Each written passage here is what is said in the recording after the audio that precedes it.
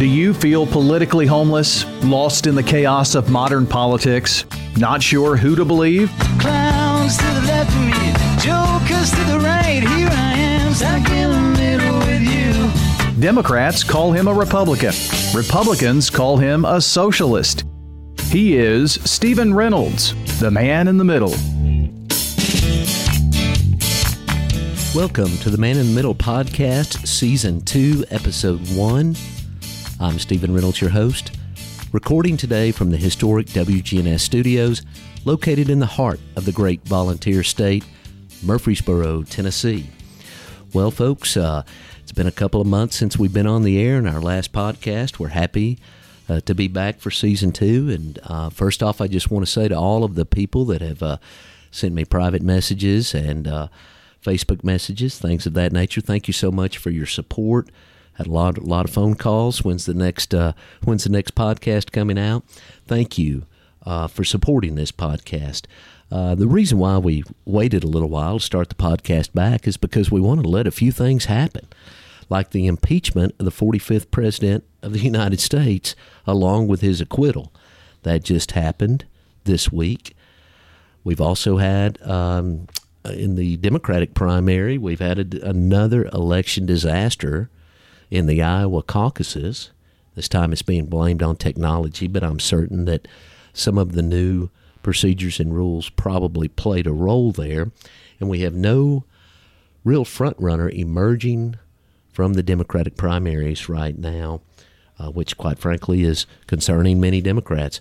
One thing that we have seen is the rise of Bernie Sanders again, which has surprised a lot of folks, that Bernie's been able to maintain a lot of the momentum they had from the 2016 election. And so the Democratic primary is going to be very interesting to watch this year. And so we're going to talk about that and a million other things on this podcast over the course of Season 2. I'm very excited about our first guest that we're having today. He is Rutherford County's self-proclaimed libertarian. Mr. Gabriel Fancher will be joining me today. We're going to talk about the things that we have in common and a few of the things that we may differ on.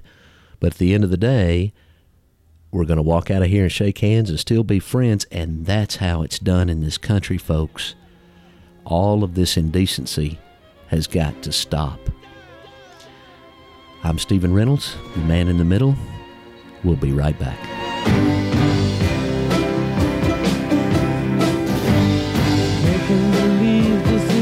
You can see from your worst day. I'm taking a dive. I'm moving in line, then you look back in time to the first day. I'm taking. And you and your sweet desire. Don't you do it, don't you do it.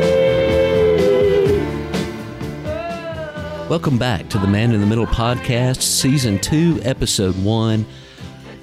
We're pleased today to have our guest, Mr. Gabriel Fancher, who is our resident libertarian here in Rutherford County. And Gabriel, why don't you tell us a little bit about yourself? I know that you work at Middle Tennessee State. Tell us what you do there at Middle Tennessee State. Sure. I am the program director for the Political Economy Research Institute. Right. And so what we do is we bring on speakers and put on events for students to try to get them to think more about markets and things of that nature. Fantastic. You're a father? I am. I have, I'm part of a blended family. Right. We have 7 children. 7 children, yeah. But 5 of those children have my DNA. So, wow. Yeah, wow. It's a lot of kids. It is. It's a big party all the time. Absolutely. And you get a lot of responsibility. And then, of course, you host your podcast, which is called Middle Ground. Sure. I have a Middle Ground podcast, and I also have a Facebook page called Answer Fancher, and that's where you can find me on Twitter. And so I'm really active on Twitter because I think the more interested you are in national politics, it's all on Twitter, and so it really is. And the Twitterverse, so to speak, yes. It's a completely different world than what's happening in reality in a lot of cases. But The great thing about Twitter locally is that not a lot of people follow it, right? So you can just blast something on Twitter and not get any local repercussions, you know? Right, so you feel good about it. You right. can get it off your chest and move on. No doubt, Gabe. So tell me a little bit about your background, Gabe. Where'd you grow up? Sure. I'm from a small town in Kentucky, right in the center of the state, near Mammoth Cave. Okay. You know, and when you're from the rural areas of the country, you don't really say what city you're from. You say what county you're from, right? So I'm from Hart County. My high school's in Munfordville, Kentucky, and you know, it's just a real small town. We were devastated by NAFTA. When NAFTA got passed, right? Yeah. The town hasn't grown any since then. Right. You know, so my family is, I mean, they're ardent Trump supporters. I mean, Yeah. my brother threatened to beat me up because I wouldn't vote for him. Right. So, I mean, you know, but I get it. And the thing is that Trump was really able to lay his fingers on the pulse of those people Yes. that no one has talked to. No one has talked to about the issues that matter to them. Yes. And so someone finally comes along and gets it. Well, hell yeah, I'm gonna fight for him. You know, so I get it. Right, and I, you know, a lot of us get it, Gabe. As you know, I campaigned for 28 months in Sure. 16 counties, So and you know. met a lot of Trump supporters, as you can imagine. Yeah. So, well, Gabe, I really appreciate you joining us today because of, especially your podcast. I learn a lot when I watch your podcast, and I just want to It's not easy, first off, let me say, right? No, it's not. You know how much trouble it is to get people to come on as a guest, you know, and to Right. find time and make time for it. And then you spend your own money doing it, you know. And Yes. So it's a hobby that costs money, you know. But It is, but it's a good hobby because I feel like we're doing it for the right reasons. I You know, agree. it's a lot I better agree. than a boat or a yes, a Corvette, right? I like to think so. Right. Well, Gabe, one of the things that I respect about you, and I know you've studied extensively economics and what you do professionally, and I like to start this show because you and I don't necessarily agree on all of the topics. Sure. But I like to start the show with something positive and something that we do agree on. Okay. So, Gabe, let's talk about the federal budget deficit. Okay. It's about $23 trillion now, I believe. So that's the debt. I'm sorry, the Right. debt. People yes. get that so the confused. right? deficit is the budget. Right. The Yes. deficit is like your annual, like what we ran short this year. Right. And right. then the debt is like how much, you know, weight we're carrying around. You know, Right. like It's our all of total those amounts. years of not Exactly. balancing the budget. That's right. Exactly right. Yes. So, Gabe, I'm really think that this is a national security issue. Sure, easily you can make that argument.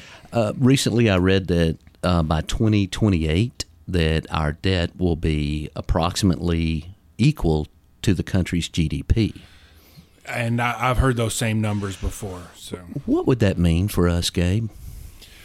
well, you know, the old Chinese proverb, "May you live in interesting times," right? Right. We do live in interesting times. You know, I worry about. I'm not really sure what it means. But given you know, because I can remember Ross Perot talking about the debt, Right. and how it was going to weigh down and cause us to lose jobs and stuff. And I think it has caused us to lose purchasing power Sure. with our dollars. Right. And so we see that in the prices continue to rise on things, right? And so those people who aren't able to earn more money feel it the most, right? Absolutely. And so I think those at the bottom who really pay no attention to the debt, Right. are the ones that are harmed the most by it. That really makes so much sense of what's contributing to economic inequality in this country, which you hear a lot of people talk about. And what you're saying is one thing that I contend, even with quantitative easing, essentially they don't call it inflation anymore, but it's inflation. It totally is inflation. I mean, so what they use to calculate inflation are like, you know, basic goods that we use. For instance, candy bars, right? Right. But what they don't measure is the size of the candy bar. Okay. And I don't know if you guys remember or not, but when we went into that recession, the candy bars got smaller. The Yes. prices didn't change. Yes. Or they changed a little bit.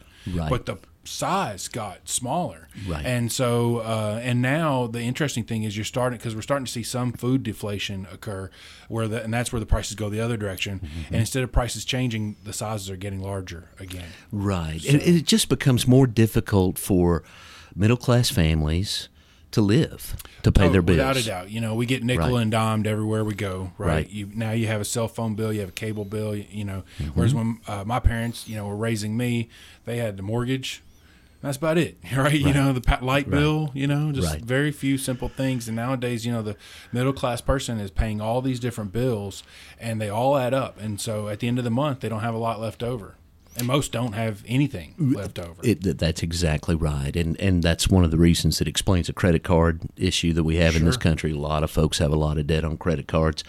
Go ahead. I mean, as far as debt goes, a lot of companies are carrying a tremendous amount. I mean, so our government is carrying a ton of debt, like you just mentioned, right? Yes. But the companies are too. We only have 2 AAA companies left in this country. Wow. Do you know what 2 they are? Tell me. Microsoft and Johnson & Johnson. Wow. That's it. And the reason is that with rates as low as they are, which ties to our debt, right? Because we have such debt, we can't pay higher interest rates. We control the interest rates. So what do you think it's going to be? It's going to be low, right? Right. And so there's no reason to be AAA. Used to be AAA, you get a lower rate. Right? So it makes sense to live honorably, right? Right. You know? And nowadays, so many companies are at BBB rating, which is right above junk. So that way they get a decent rate and can still borrow at will, pretty much. Yeah, exactly. Well, so you touched on something that I think is really important about controlling the interest rates, and these two things are kind of tied together. Is there a chance that we could go into a sovereign debt crisis if we don't get the debt under control? Well, you know, I am the resident libertarian, right? You are. That means it comes with a free, aluminum foil hat that you get to put on, you know, right? So people can't read your thoughts. But I mean, it happens in other countries all over the world. It does. You're right. It has happened before. Yes. And it's happened in major countries before, right? And so there's a book called When Money Dies that talks about how the German mark, you know, and people that don't study history are doomed to repeat it, right? Yes. And so Germany, you know, what led to Hitler taking over like he did, in my opinion, was that they had this crisis of money. And so when you had the crisis of money, people are like, when people are hurting, man, they reach out for somebody that's going to give them a hand. Isn't that funny? Now that touches on something else I want to talk to you about a little bit later. Yeah. When we talk about entitlements and things of that nature. So yes, it is possible for us to do that, but the issue is the thing that most other countries have the luxury of that we don't is that when their money loses great amounts of value, they have something to switch to. Right. And normally it's to our U.S. dollar, right? Which is the world reserve currency. You know, I remember people used to say they were afraid that the Bushes were going to try to make a global currency. And I'm like, man, we already have a global currency. Right. It's the U.S. dollar because you can spend it anywhere in the world. Absolutely. And so that's my next question. If there were to be economic Armageddon, for lack of a better term, you could have a sovereign debt crisis in addition to a currency crisis or basically losing the status of the world reserve. Yes, right. Currency. And we don't really know what that would look like, right? But there are countries that are trying to move away from us now, like China, like Russia. No doubt. Yes, right. And, you know, but nobody can trust those guys, and that's their problem. Because they manipulate their economies. Right, of course.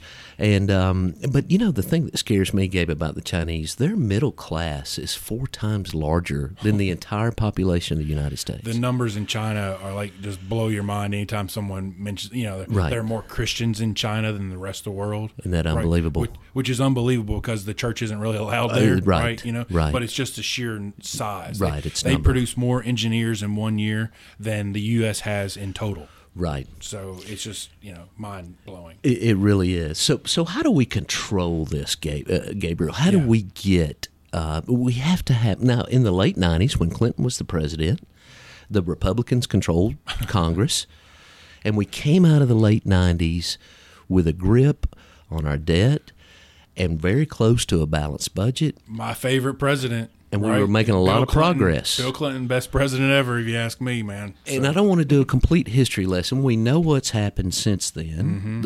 We put 2 major wars on a credit card. That's right. $6 trillion. That obviously was a huge mistake. But my question is about the Republican Party of today. And I know that you don't necessarily speak for the Republican Party, but the thing that really bothers me, because I believe this is an important issue, we had the sequester going during the Obama administration, and it was working. Why did they stop the sequester, Gabe?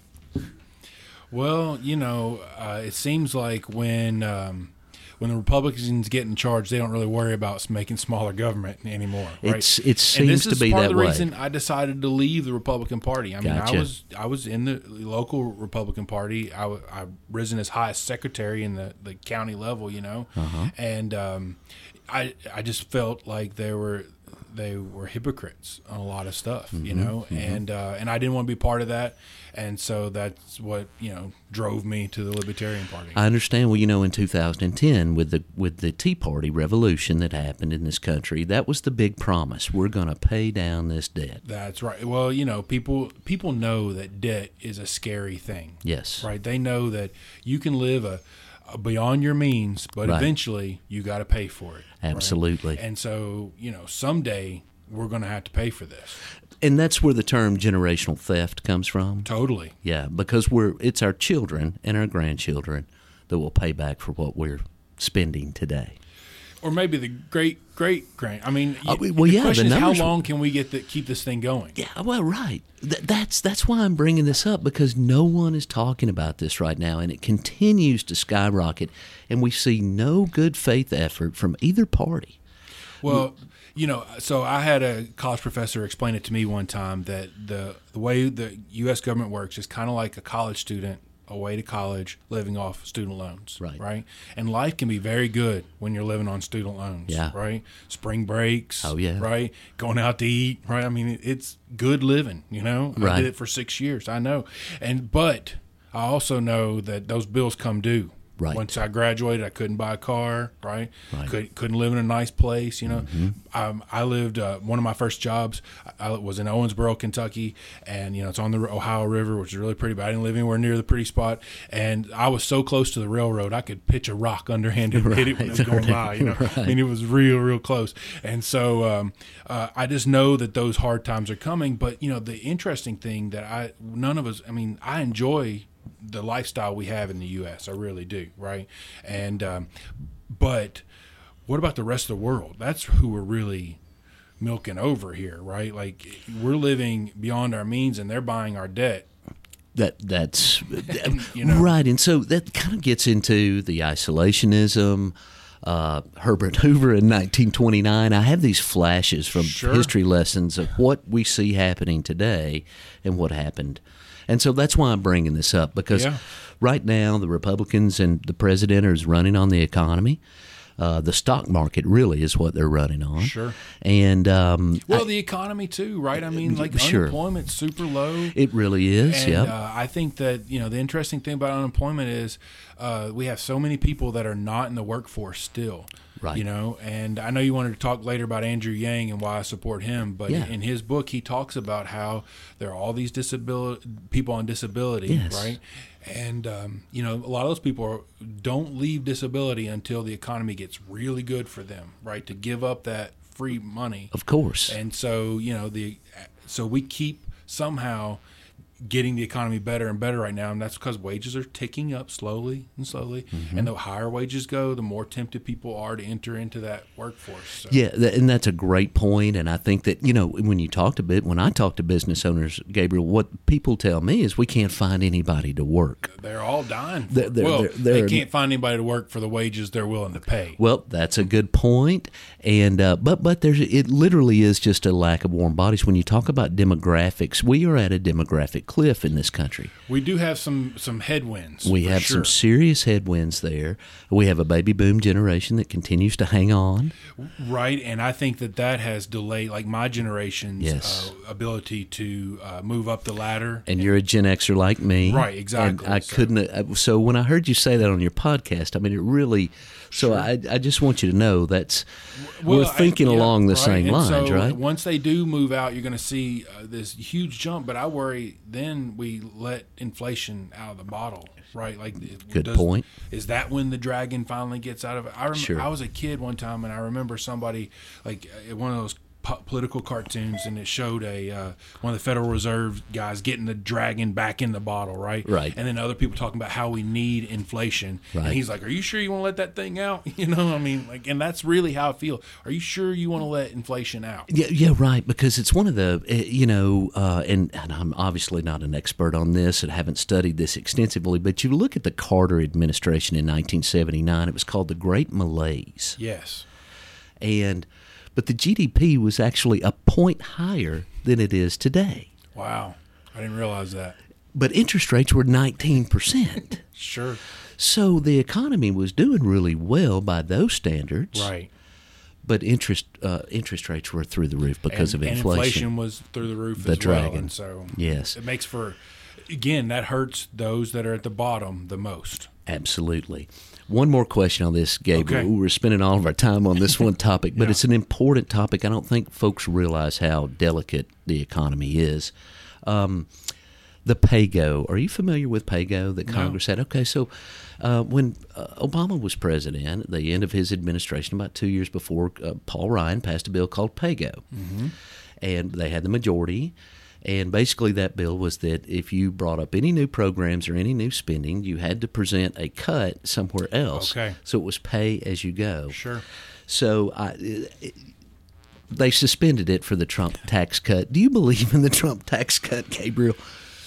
Well, I'm most of the time you're going to find that I'm in favor of tax cuts. Sure. Right, because I'm in favor of very limited federal government, and limited government at most levels. But when you dig into the Trump tax cut, there are a lot of advantages in there for special interest, right? Sure. And we can see that in Murfreesboro. I can give you an example of it. So there are areas, these geographical areas that were given to the governor. The governor is allowed to pick so many zip code areas and lower the taxes that someone would pay on the gains that they invest into that, right? Mm-hmm. And so when you get to New Salem, where all that building is going on right now, right, that's all in one of those areas that the governor selected. Would you call that corporate socialism, Gabe? Man, that's crony capitalism. Crony capitalism. Yes. Okay, absolutely. And that kind of goes along the lines of the tax abatements too, right? Sure. Yeah, Exactly. I'm not a fan of either one of those. I just want it low and flat and fair, man. It's fair. Like, and fair is a 4-letter F word, so I'm very careful with that word. So, just want them as low as we possibly can get them. And then I think taxes should be across the board. Like, we have small taxes in as many areas as possible, so that way people can't avoid them, because otherwise they will. That's a great point. One of the things that Rutherford County Mayor Bill Ketron is talking about right now is the sales tax leakage. Right, that's right. Big issue. And even our president has bragged about how he has avoided taxes. Sure. We don't really know. When you're rich, that's what you do. Yeah, and You hire accountants, and they find you ways to save money. right. Now, not to break the law, right? But to follow the law to the letter. That's considered being smart. That's what it is. Yeah. I mean, it is. Right. But the regular person doesn't have those advantages. Right. Can't go hire someone that can scour the Tax code, attorneys, right. To find ways to save money. And so it's not, again, it's not equitable, because I don't like using the word fair. You get in trouble with that, like fair according to whom. But it's definitely not equitable. Right. And you know what, Gabe? I think that the vast majority of Tennesseans and Americans agree with you. If you start, and listen, I know that there are a lot of folks that will argue with us about a flat tax. Sure. For various reasons. Right. But when you talk to the average person, yeah, as long as they're all paying the same rate. That's all they really want. That's man. all they really want. And so, this argument about how, like, Bill Gates and all these, rich people pay a lower rate than others. I think most people are like, well, he does pay a lot more in taxes than me. He does, as a percentage. Yeah. But, it's one of those things where I just think that they don't like to see it gamed is all, right? I agree with you, right? Everybody wants at least the appearance of equity. Yes, exactly. Mm-hmm. Absolutely. Let's move on, because Okay, we can move forward. We can do a whole show about this, Gabriel. Let's talk about the Democrats. I know you're an Andrew Yang supporter. Man, I know. What a disaster in Iowa. What'd you think about that? It's like, if Bernie hadn't have thrown such a fit last time, they might not have had this problem this time. Right? Really?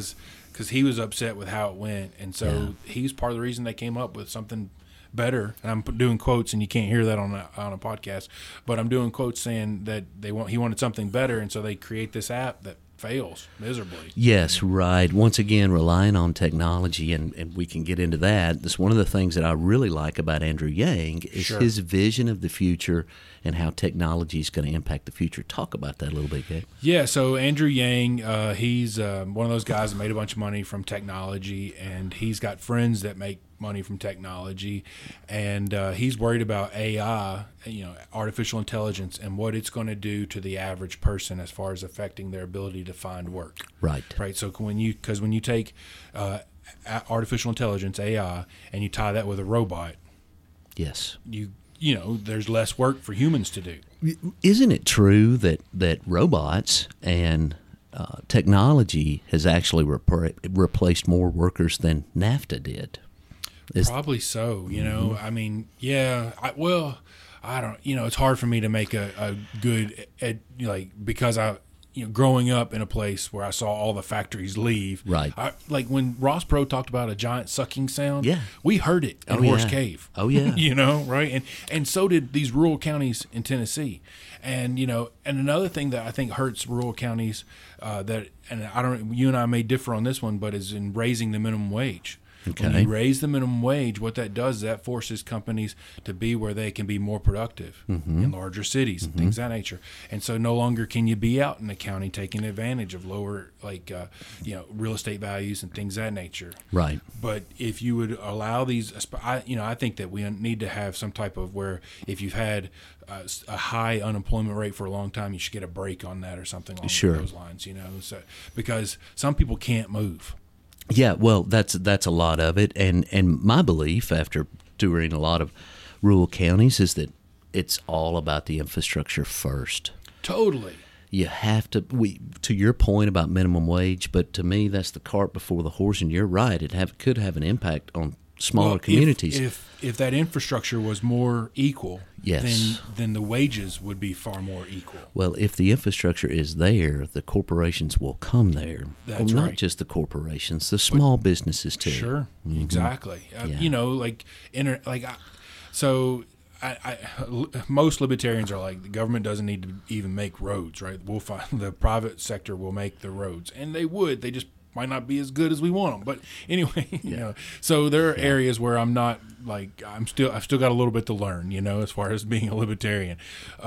But I think that in the internet and getting broadband out into rural areas, absolutely, ought to be the number one focus of government at this point. Right now. Right. These are legitimate functions of government that no one can argue about. I believe roads, trash, the question clean is, water. At what point does that burden become too much, right? Yes. Because you can easily go too far. Of course. But at the minimum, yes, right? I tell people that if I had been born, at the turn of the century, 1900s, and, and all of Kentucky had dirt roads, right, I might have been quite a progressive wanting to pave those roads, right? Yeah, right. But now that we have paved roads, maybe we don't need as much paved road as we need fiber laid nowadays. Or that's right. Each community is different and has an assortment of different needs. Yes. And so that's why we need a general package. As a matter of fact, the president brought it up in the State of the Union.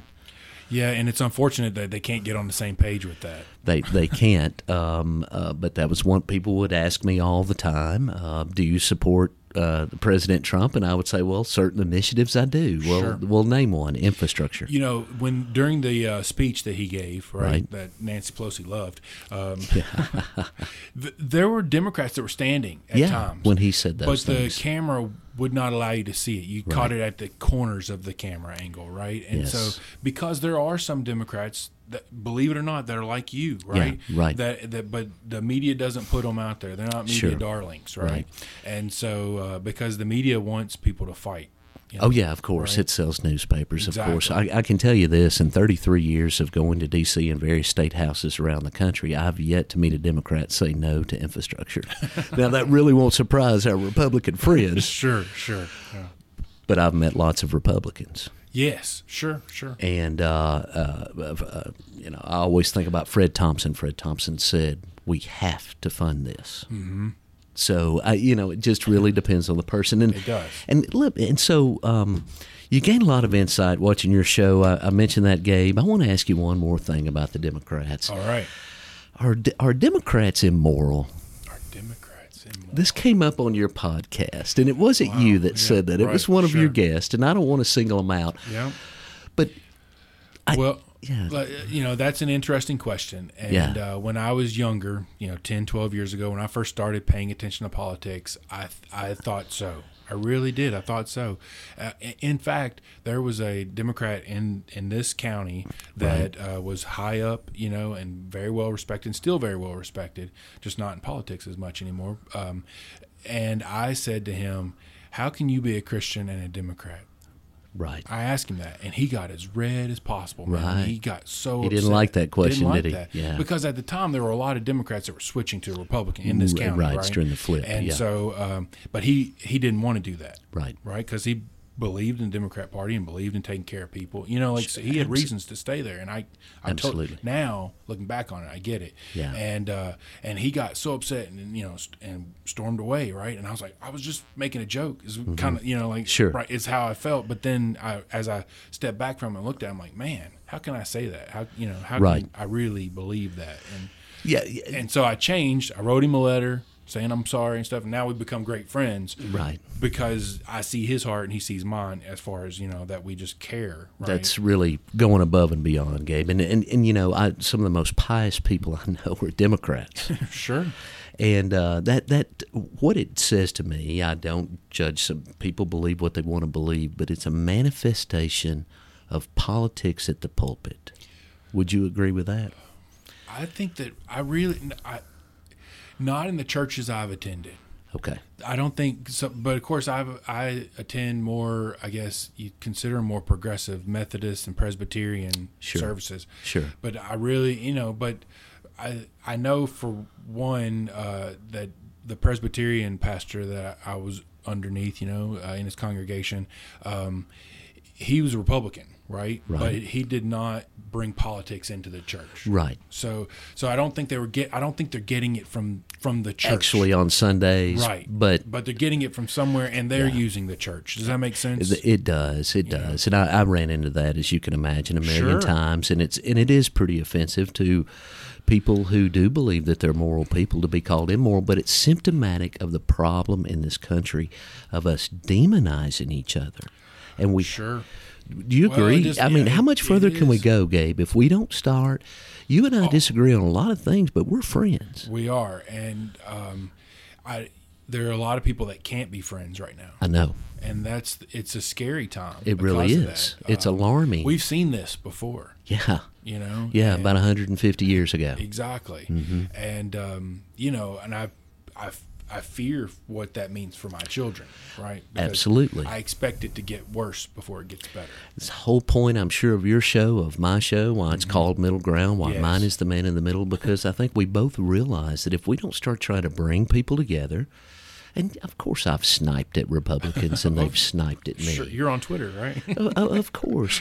But I'm talking about real degeneration of other people and other candidates. It's really, anyway, I just wanted to ask you about that. Like I said, I did that before when I was younger, and I just I've matured. Right. I think sometimes when you see someone young doing that, you need to make sure that you reach out to them and like, let's go to coffee. Let's show that I'm a human being just like you. Right. And we may disagree on some of the most important issues, like maybe abortion's really important to someone, Right. or pro-life, however you see it or whatever. But we're still human, right? And we need to Right. be able to talk through these things. Right. Well, I can tell you this. I think that both sides want as few abortions as possible. Right. So the only Yeah. disagreement is how do we get there, right? And of course we've got a 40-year law that's been in place that hasn't been overturned. Will it ever be overturned? I I hope. I mean, there's part of me. So I'm a pro-life libertarian, which so libertarians, we have like a big tent mentality on this. Sure. But I'm more of an evictionist. Okay. Right, which is kind of an interesting hypothesis about this. But basically, I believe that a woman, and I probably shouldn't have got on this subject. Okay. But anyway, Okay. Well, we can move on, Gabe, no, if you'd like to. I'll finish the thought up on it. Basically, I believe a woman has a right to her body. Right. Yes. And so she has a right to evict whatever she wants out of her body, cut it out or whatever. But I believe that the state has the duty to provide liberty for the people. Yes. Right. And so once that fetus or baby or whatever you happen to call it is away from the woman, then I believe the state has the duty to protect that being's liberty. Yeah. And so now, right now, the soonest that we can, grow a baby, right, is like 22 weeks or something like that. Sure. But I think that with science, you're eventually going to see that get to a shorter and shorter date, right? Absolutely. And so I'm trying to thread this needle as best I can. It's difficult, right? isn't it? Yeah. And it is, and that's why it's such a tough subject. And all the women are out there will be saying, "Here are two white men talking about abortion again." Right, you're so right. So are we even supposed to talk about it? Of course we are. Because it manifests in the rest of the politics. Look, I have 6 daughters, so I have a right to talk about it. Absolutely. The way I see it, right? But so I do believe that they have a right to say what goes on with their body. Sure. Right. But then I also believe that somebody ought to care for that. Yeah, for a living being, and I think most right? Democrats would agree with me once that baby is born. Absolutely. Right? Like they want to make sure that there are plenty of benefits, health care, food, healthcare, all the things that that child needs. Right. I just want to speed that up. I just want it to start earlier. Yeah, all, right. Chris Hale, my opponent in the primary, yes, he had a really great point on that. He said, "I'm pro-life too." He said, "I'm just pro-life for the rest of their entire life." Right, exactly. And so I think he makes a really great point on that. But the issue on this, you and I, and no one in the 4th Congressional District, and no one over here in the courthouse are ever going to impact this issue from a legal perspective. You're right. There is no Planned Parenthood in Murfreesboro, the 4th Congressional District. Okay. Or an abortion clinic. Right. But it's still an issue here, Gabe. I know. You're right, because it manifests itself. And also, I think that both parties use it to drum up support. Of course they do. It's right? election and so year. they don't want it to go away either. Right. They don't want to solve this problem. Right. They don't want it to go away. That's a great point, and another reason why I'm really disappointed in both parties right now. Sure. Yeah. Gabe, that we talked about how that manifests. Let's move on to the impeachment proceedings. Okay. We saw a president become impeached. Yes. We saw him acquitted. It was actually yesterday. Right. And we saw one Republican Senator, Mitt Romney from Utah, the 2012 presidential nominee for the Republican Party, vote to convict President Trump on these charges. What do you think about the reaction to Mitt Romney now? Have you seen any of this that's going on? Man, they're letting him have it, right? Savages. Yeah. Luckily, Mitt Romney has about $300 million that he can hide behind. So it's not like they can go to his doorstep and do these things to him, bother him. So he does have that luxury. Yes. To be able to, right? Like, so if a local Republican had come out like that, they wouldn't have that luxury to be able to hide away. Right. And so he has the luxury of being able to speak his conscience, right? I also think that he's getting on up in the years, right? And so he's worried about what his legacy is going to look like, right? And saw this as a chance to seal his legacy as a person who stands on these principles. A man of conviction. Right, exactly. Yeah. Trying to be like his dad, I think. I think so, too. He said in the speech he knew it wasn't going to change anything. Right. But he had to go with his conscience. And, will there be blowback for the Republicans for the treatment of Mitt Romney, John McCain, any Republicans that defies Trump, Bill Kristol? Will there be David French? David French comes to mind right here in Williamson County. Yeah, I think that there'll be blowback on those people who go against the party of Trump. Yes, but is this a long-term strategy? Politics thinks 2 years at a time, right? Right. So, yeah. I mean, it'll be the Republican Party won't be the same in 6 years from now, right? It won't. Right. But there's technology is going to change a lot in the next 6 years. There's so many issues that are going to cause the change, but one of them is that Trump will be gone, and then there'll be this huge void left, right? And so you wonder, how is that going to affect the bench, right? As far as like the people who are going to run next for offices and things of that nature. It's going to be interesting. I think that you're seeing that play out similarly in the Democrat Party right now. The bench for who's to run for president, pretty thin, really. Yeah, that's why the Democrats are struggling. They can't get a front runner, right? Because it's a mayor of a town the size around Murfreesboro is one of the front runners to be the United States president, right? And so pretty remarkable. And he is a remarkable guy. Oh yeah, without a doubt. Oh, no doubt, he's an impressive person. But resume wise, right, it's a little lacking, in my opinion, to be president. It is concerning. Because I worry, does he have, like, the most important thing, in my opinion, when you get to that office is, do you have the Rolodex for the job, right? No, do you have the contacts? No kidding. Because, so you may not know, but I ran for governor, right? And people were like, are you really running for governor? I'm like, no, I'm just running because they won't let libertarians on the ballot, so I'm on the ballot. And but if I was, I had these nightmares of waking up that I had won, right? It was like pulling some movie stunt, and I was like, I don't know who I'd call, right? Because you got all these positions to fill. Right. And so who would you call? And so that's what I worry about him is, who's he going to call? That is a great point about Mayor Pete.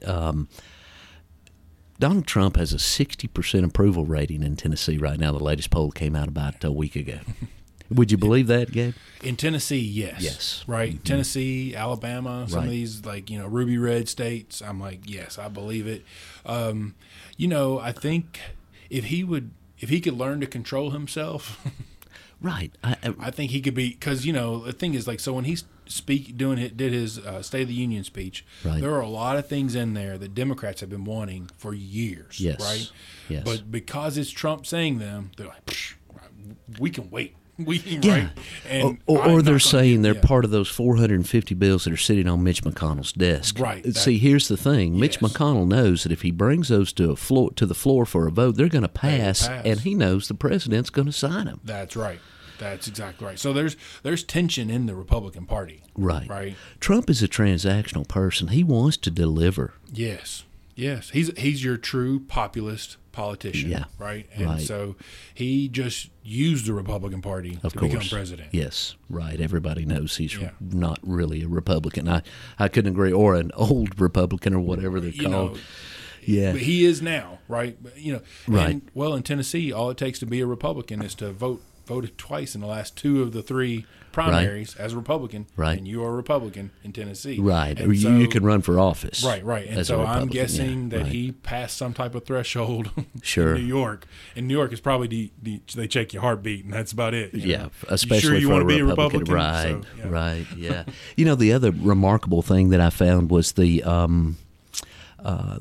senators who voted to convict the president represent 18 million more people than the senators who acquitted the president. That's an interesting number. This gives fuel to the Electoral College argument and proportional representation. I know these are tough questions, Gabe. Ooh. I'll never forget the first time a reporter asked me this question. I'm like, what do I care about Wyoming for, right? But it does make a lot of sense. Should we change the Electoral College, Gabe? We would have to have a constitutional convention. Is that right? I believe so, to change that. That'll never happen. Well, never say never, right? I mean, but so the issue is, in my opinion, if you change the deal, right, do some of these small states go, well, okay, then we want out. We want to pull a Brexit. That's right. Right? Because, yes, they do get a little bit more say, right? Mm-hmm. But then again, they could just leave, maybe, right? And so that's the real issue. We fought that battle 150 years ago, right? We hope we learned that lesson. Well, I don't think we learned that lesson, right? We learned some other lessons that needed to be learned, right? About freedom and value of, personhood and humanity, nature, right? Exactly. But as far as this issue, I don't think we really covered that one. Yeah, well, I think that's a great point. And once again, one of the more worrisome things that's happening out there, and more of the reason why your voice needs to be heard. And yours. Everywhere, because we have, and listen, I'm not talking about the bipartisan stuff. I'm not saying we can't not disagree. No, Right. I think that what it's important is that we're able to show how to disagree. Yeah, absolutely. Right. And we'll You still walk away being demonstrated that friends, very right. well at the Murfreesboro Electric Department. I tried really hard on that subject. You delivered a very good speech that Thank night, you. and I think that you did it in a way that was not offensive to any of the council members, or I didn't think that I would have been My wife offended. stays on me, right. Yeah, I hear that. So let me ask you about the local, Gabriel. Yeah, let's talk. I love All right. local stuff. Well, first off, any aspirations for you? Well, You ran for governor? Yeah, right. I ran for governor, Yeah. and I'm in the Blue Book, man. How cool is? Are you in the Blue Book? I am. Yeah. See how cool is that, Yeah, right? right. So the great thing is when I'm 75 and I got all these grandchildren around me, I get to talk about how when I ran for governor, But Right. I care about Murfreesboro because I am from a small town, right, where there were no jobs for me to stay, right, and so now I'm out to see my kids, my parents, grandchildren, right? For them to see them, they have to get in the car, drive 2.5 hours, and my dad's back hurts, right? My mom's neck hurts when they get there, and so that's because the people that were leading Hart County did not focus on the future, in my opinion, right? They were not making good decisions to grow that economy, to keep the kids that were being raised there to stay there, right? Yeah. And so I care about making sure that we have manageable growth, that we can keep going so that my kids have jobs here, so my kids can raise my grandkids nearby so I can see them and not have to get in the car and drive 2.5 hours. Or on a plane and fly 4 hours. Exactly right. Or whatever it may who be. knows what, right? Right. Or if what you said about the dollar happens in the debt, then we got to fly to China. So, Yeah, right, or New Zealand. I'm Right. thinking, yeah. But so any aspirations? You don't want to reveal anything, do you, Gabe? I mean, I think a lot of folks would support you if you decided to run for something local, I'm interested in the city council, like Okay. making sure that we have like the last time these three guys ran, right? No one ran against them. Right. And so I think there's value in competition for a seat, right?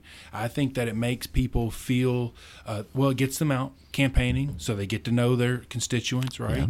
Yeah. And then they also care about keeping it, and like there's some value to it. But when you walk in and you just get it handed to you, you may care about it a little bit, but I don't think you'll care about it as much as if you had to fight for it. I think that's a great point. When I ran as a Democrat in a very Republican red district, Sure, yeah. folks looked at me that knew me like, "Oh my gosh, you've lost your mind." But we had a pleasant experience. It was a drag. I mean, it was a it's very no fun tough, to lose. Right, It's- right. Of it's course, not. it's not. But people, even the people that doesn't agree, you learn so much. Yes. And I've said that about after both campaigns was that what I was thankful for was what I learned from my neighbors. Yeah. And getting to know and the relationships were formed. So to your point, that's exactly right. If you just walk into a seat unopposed, you have no appreciation for how hard you and what other people's ideas may be. That's right. That's exactly right. And so, I'm pretty close to deciding whether or not I'm going to run for city council. Okay. But I've got some other things that I'm working on that I'm very excited that I'll be revealing soon. That may make it where that doesn't matter as much to me. And so we'll see how that goes. But I am paying attention to what this city's doing, right? Yeah. And how they're ignoring a lot of different sections of our city. Do you support district representation here in the city? I do support district representation. I think that expanding the council it's beyond time for that. I mean, our city has quadrupled in size since we first selected 7 people to represent us, right? And so I think that that needs to grow because there are just lots of different problems in different areas. And if you don't live in that area, you don't see that problem, Back to our point about campaigning. Exactly right. Mm-hmm. And so I just feel like there's a disconnect between our current council members and the people they represent. Yeah, fantastic, Gabriel. We'll help you any way we can in Thank that. you. We appreciate it. I know how much it takes to run for office Well, and a what it's citywide stressing. race. You're right. To run a citywide race here when you're not from here, Right. is going to cost me at least $30,000. Sure. Right. I mean, that's college education for one of my kids. Right. Right. I mean, so it's quite an endeavor to run. And so, and so districts, if we can get districts, that'll lower the cost, right? It'll increase the the representation that's for the individual. Good for democracy. It's really good for democracy, and I just I can't find a reason to be against it. Okay. And so if anyone out there has a reason to be against it, then please answer Fancher on Twitter or find me on Facebook. Let me know, because I want to hear that, so that way I can think this through and figure things out. Absolutely. And isn't that amazing? It's obvious you want to be transparent. You want people's feedback. Should I? Shouldn't I? Right. So I really respect that. Last thing, Gabe, I've kept you for about 45 minutes here. Let's go. All good. Talk about your podcast a little bit more, if you want to promote it here real fast. Yeah, sure. So, I started the Middle Ground podcast many years ago, and sometimes I'll do a bunch of episodes and I won't do many, but what I have been focusing on is on Facebook, using the Facebook Live feature where I bring on different guests. I try to focus mostly on local politics because there's not a lot of coverage on what's going on locally, and so I try to, bring attention to it, like I did with the Murfreesboro Electric Department, and that thing's not over yet, right? So we'll see how that goes. But I think that we need more voices, more eyeballs paying attention to what's happening here locally. You had that rezoning and things of that nature that took place off of New Salem, and that really is going to negatively affect a lot of people that live there, and bring more people, like we need more people in this town. Bring more people to this town, Right. I tell people all the time, I'm not completely against growth. I'm not, right? Because I know what it's like to be in a town that's not growing, right? Right. But you want it manageable. You want it slow and manageable, and then you don't end up with flooding issues like what we're dealing with right now, right? Because you've taken your time and you've done things right. And when you're growing super fast, you end up with really bad intersections, right? And you end up with really bad flooding problems. Right. And a host of other problems. And a host of others, but those are like some that yes. People are listening to this at 5 o'clock, they're going to be like, hey, yeah, we do have a lot of bad intersections. Yeah, absolutely. Well, Gabe, thank you so much for joining me on the Man in the Middle podcast. It's been a real pleasure interviewing you today, and I wish you the best of luck in whatever decision that you make. I know that you're going to contribute to this county and to this country for a long, long time. Gabriel Fancher, thank you for joining us on the Man in the Middle. Thanks. I'm Stephen Reynolds. We'll be right back.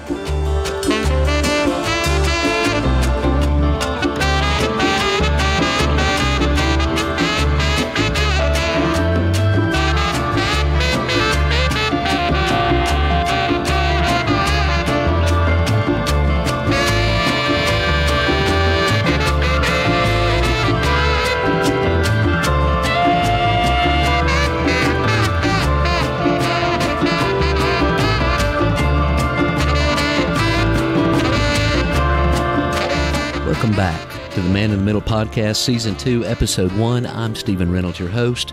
Once again, we want to thank Gabriel Fancher for that fantastic interview. Once again, folks, different ideologies, but so many things in common. I really appreciate the candor that Gabriel gave us in that interview. I hope you did too. There's politics being turned on its head since 2016, as everybody knows, and so all of the conventional theory seems to be going out the window. One of those conventional theories is about the swing voter, and some people say that swing voters don't exist, that everyone has already made up their mind, and the percentage of swing voters don't decide elections. I just can provide so many examples to show that that's not true, but suffice it to say that you're going to see a lot of different techniques, polls, and things that are taken in this election cycle that we've never seen before. And it's going to be very interesting to see how all of this turns out, especially in November of 2020. I hope that everyone's listening is encouraging their friends and neighbors to get out to vote, and let's save this republic, folks. I'm Stephen Reynolds, the Man in the Middle. I'll see you next week.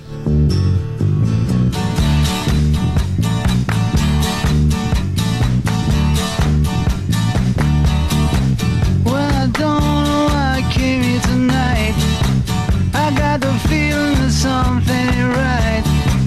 I'm so scared in case I fall off my chair, and I'm wondering how I'll get down the stairs. Climb Jokers to the left of me, jokers to the right. Here I am, stuck in the middle with you.